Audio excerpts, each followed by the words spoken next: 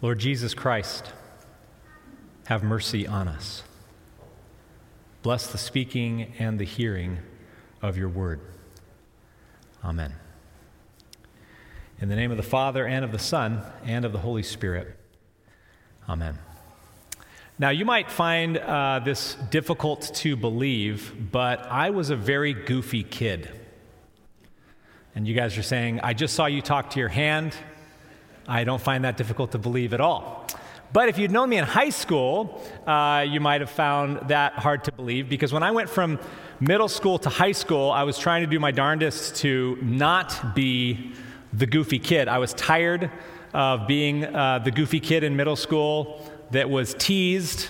I was tired of being not taken seriously by other people, especially girls. And so when I got to high school, starting my freshman year, I decided I was going to put up like these shields, around me. I was going to put this defense up around me, and all people were going to see was a serious person who played basketball. That was it, right? I'm a basketball player. I'm a serious person. That's all that you're going to get. And even through high school, some of that eased up, and some of my people, let some people in a little bit as friends, but that's essentially what I was doing. And as I was thinking about our stepping stones in high school, at least from my experience, that's when I started to really build some defenses or some barriers so that people wouldn't know as much about me. They wouldn't really know me as I really am, apart from what other people are expecting from me. Now, this happens for all of us, I think, at different stages. Some of us learned this earlier on because of some troubled experiences in relationship or with friends. We all eventually get here, I feel, into adulthood. We learn how to have our defense up, how to put our barriers up. And there are a lot of reasons for this. I think the one that tops the list in my experience and in my time of ministry with people is that we do this because we don't want to be hurt. We don't want to be hurt by others. And so we kind of keep a little bit of space or a little distance or a little defense between ourselves and other people. Of course, in the midst of doing that, we do also miss out on potential connection, right? Deep connection with other people. Now, I was thinking about this in light of our sermon series because, of course, we're in high school, so I was thinking about myself in high school, and I was thinking about our own youth that I work with every week, and I was also thinking about apologetics. That's the topic that we have for today, and we did this intentionally with high school. We felt like, all right, with high school, we wanted to do the bow tie. We wanted to talk about the centrality of Jesus, right, and not all the other things that we get kind of trapped on at that stage. We wanted to talk about vocation, as Pastor Pat did last week, and the freedom that God gives us to not have to figure ourselves out completely, but just to see the people around us in life and where God calls us to love and serve them.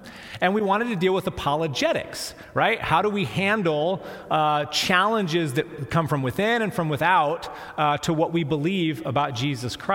And usually apologetics gets defined in one of two ways. I might be oversimplifying here, but this is what I've kind of found out over time being into this. One definition of apologetics is defending the faith.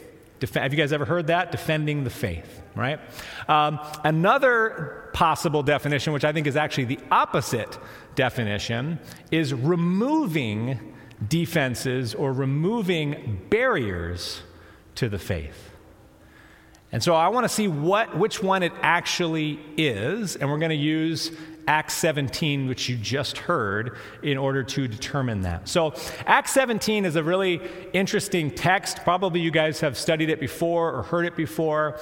It's typically the classic apologetics text in the New Testament because it seems to be dealing so much with culture clash and with the mind. So Paul is in Athens.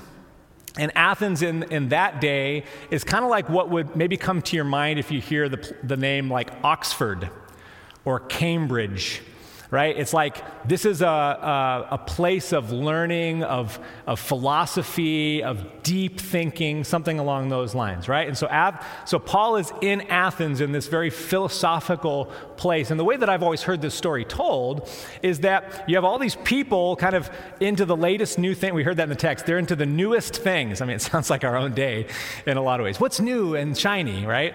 And so Paul is going to engage people's minds, right? He's going to connect with them at the level of their brains here. And you hear him talking with the philosophers and then going to the Areopagus, this place of kind of this temple of worship and new things and all these types of things.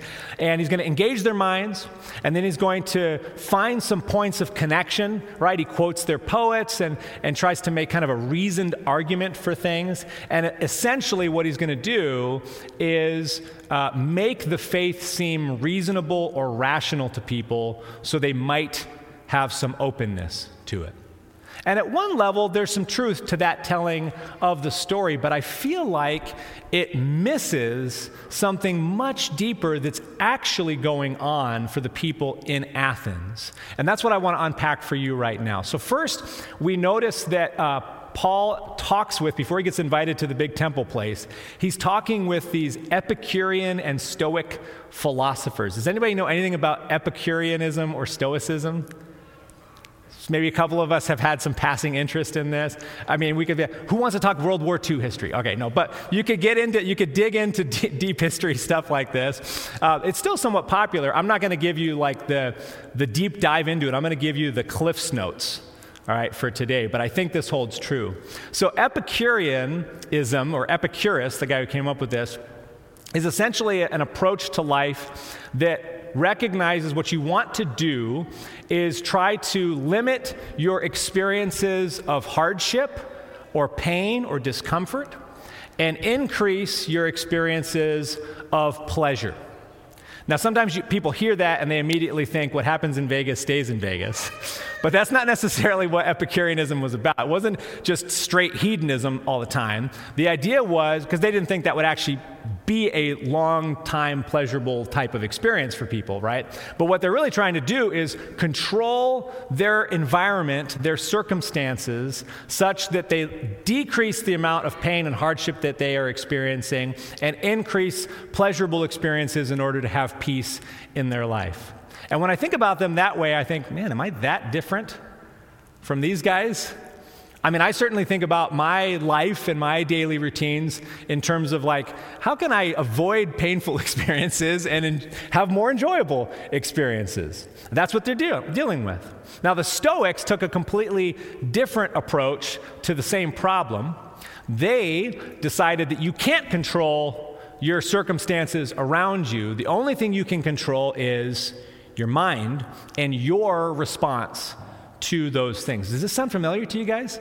These philosophies hold on even if we don't know their names, right? And so the idea there was to control your mind and your emotions and to build your own kind of virtuous responses to things. So you don't control your environment, you control yourself. And in that way, you avoid pain and suffering in this life. Now, there was another group of people that Paul is encountering in Athens, and they are your everyday Greek, Roman people who are kind of doing the religious practices that are common for most people, right? If you think about in our world today, in our culture today, everybody's got religious practices of some way or another, regardless of how deeply they think about it or not, right? And so what he encounters there are people who are doing all of the Greek god worship things, right? And so you have all of these idols all over the place, you have temples to them, and your task essentially is to offer sacrifice to these different gods because they control all kinds of different things. So are you having problems in relationships? You can go to this god. Are you having problems with the crops? Go to this god. Do you need to close a business deal? Go to this god. And so in that way, what they're doing is trying to influence the powers that be in order to avoid pain and suffering. Are you guys seeing a common thread here? What Paul is dealing with? See, you look at the surface of Athens, or maybe even the surface of our life, and you think that it's all here in the mind. But that is not where any of us live, actually. You guys have probably heard me say this ad nauseum. I don't even remember who I'm quoting anymore, but quoting someone who says, it's not actually our minds that drive our lives. What is true is that what our hearts desire, our will chooses, and then our minds justify. Our hearts desire, then our will chooses, and our minds justify what our hearts are already after. And what Paul is seeing in Athens is not just an engagement of the mind to make a reasonable case for Christianity.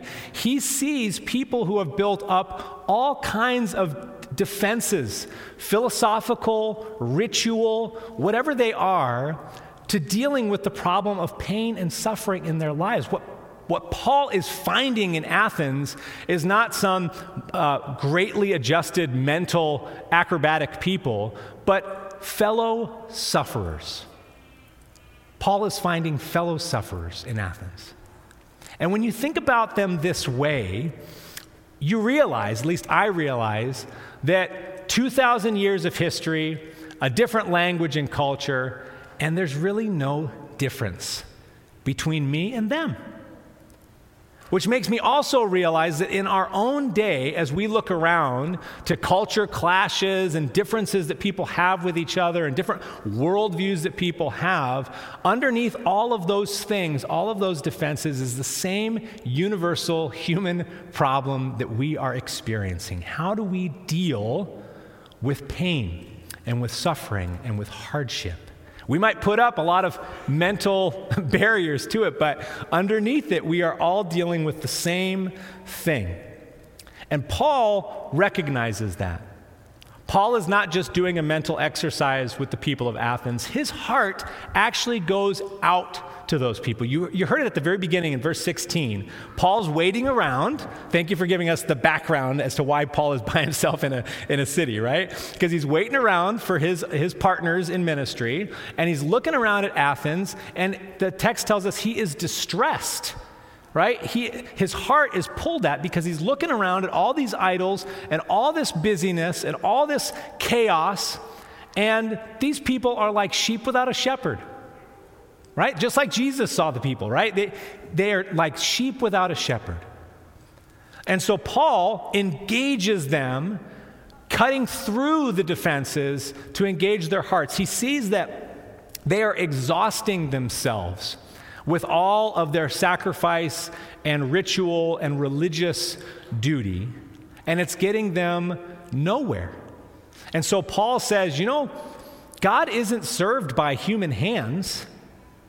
God actually created you. God is the one who puts you where he needs you to be. God is the doer. And actually, all of the things that you are wearing yourself out with, is he talking to the Athenians or to us at this state? I don't know. All of the things that you are wearing yourself out with, you don't need to do this. Because in Jesus Christ, it is all finished. It's all finished. Paul sees that they are ignorant in their worship of God. You notice that he goes to the temple, and these guys are covering all of their bases. They've got all the different gods of all the Greek pantheon, and then they have a statue that's like empty that says, to an unknown God. Just in case we missed you, we're going to get you covered. And Paul sees their ignorance, but he doesn't come at them in judgment for their ignorance. It's not like, you morons. Paul knows what it's like to be ignorant. He was ignorant of God until Christ called him. Pastor Pat talked about that last week. He thought he knew God, and he completely did not understand God because he didn't know Christ. And Paul, even later, understands that ignorance of God is synonymous with ignorance of ourselves. In Romans 7, he talks about what it's like to not know ourselves, right? He says, the good that I would, I don't want to do, and the things that I don't want to do, I keep on doing. Who will rescue me from this body of death? And he's looking to Christ. So when he sees the ignorance of the people in Athens, when God sees the ignorance of people in our own world, in our own day, his heart is going out to them. And so Paul says, what you ignorantly try to worship, I will proclaim to you. I'm going to tell you who this is. And he tells them about God, and he tells them about Jesus and his resurrection. You know, Paul sees people, whatever dividing marks everyone tries to come up with. Well, I'm an Epicurean, and I'm a Stoic, or this is my politic, or this is my tribe, or this is my worldview. Paul sees through all of those defenses, and he sees universally people trying to avoid pain and hardship. I preached this on Thursday night, and I had someone come up to me afterwards. He wouldn't let me say who it was because he didn't want to get tagged, but came up to me afterwards, and he said, you know, I was thinking about what you're preaching on here with these different thoughts, and it occurs to me what you're saying is that almost every kind of religion and philosophy is trying to deal with the problem of pain through some sort of avoidance or escape. And in Christianity, what we see happening is that God allows us to find meaning in it. And I said, do you want to preach for me on Sunday morning? Because that was a far more succinct saying of what I've been rattling on about for quite a while here. This is true. That's what Paul proclaims to the people. They're trying to just kind of shovel it away or bury it deep or hide it from other people. And when Paul gets on to talking about the resurrection, that's like just a one word too much for them. Because what he is proclaiming, which is radical to the world's ears, is that God himself would experience our pain and suffering. God doesn't come with his own new system of thought for you on how you can best control your environment or control your mind or control the powers that be. God gives up control in Jesus Christ. He places himself in the midst of suffering and death for us. It is a radical word to the world that God, who created all things, would do that for you. And he will lead you through your own experiences in life of pain and suffering to the resurrection. This is what's going on. So my question at the beginning, which you probably already knew my answer to, is apologetics about defending our faith, or is it about God removing defenses and barriers that other people put up, that we ourselves put up, so that people can encounter Christ and the power of his resurrection? It's all about removal. That's what it's all about. And so I think back to myself, my high school self, and to be honest, I'm still me. And I think about the defenses that we put up, right? Maybe the defensiveness I've certainly had around people, you know, the hesitance to tell them what I do for a living, or to get onto any kind of topics and feel like, oh, are they going to think I'm reasonable or something like this? And then I think about Paul, and he is the epitome of a defenseless person. Paul goes into places. Today, he gets called a babbler, which I think I can relate, because what am I at time-wise for the sermon right now? Right? He gets called a babbler, and other times he's told that he's out of his mind, and Paul will accept it. He says, I will be a fool for Christ. That's freedom. I mean, when we feel so much pressure in our lives to kind of build up around us a picture of what other people are supposed to see and what we're supposed to be like, for Paul to have that kind of freedom, I want that kind of freedom, right? To say, call me what you will, I'm going to tell you about Jesus Christ. Paul is so free, he will engage anyone and anything, any issue. There's nothing he's afraid of. And sometimes as Christians, we have that temptation to kind of like circle up and defend ourselves against the attacks of the world. And we don't need to be on the defensive. Paul will engage anyone and anything, any issue, any worldview, any philosophy, any thought. They are all held captive to Christ. And so Paul is free to speak with anyone about anything. That's total freedom. Paul does not need to defend himself. In fact, when he gets arrested and when he's ultimately thrown in prison, you think, oh man, it's done. And he says, oh, I have a chance to talk to the prison guards and the fellow prisoners, right? He says, even if I am bound, God's word never is. And so Paul doesn't feel any need to be defensive of himself or defensive of God. And that is my prayer, that is our freedom as well. We don't need to defend ourselves because Jesus is our defender. And you don't need to defend God. He doesn't need any defense. But you are free, you and I are free to tell his story to others. That God, through the Holy Spirit, would break down those defenses and barriers and bring people to faith in Christ. In the name of the Father, and of the Son, and of the Holy Spirit. Amen.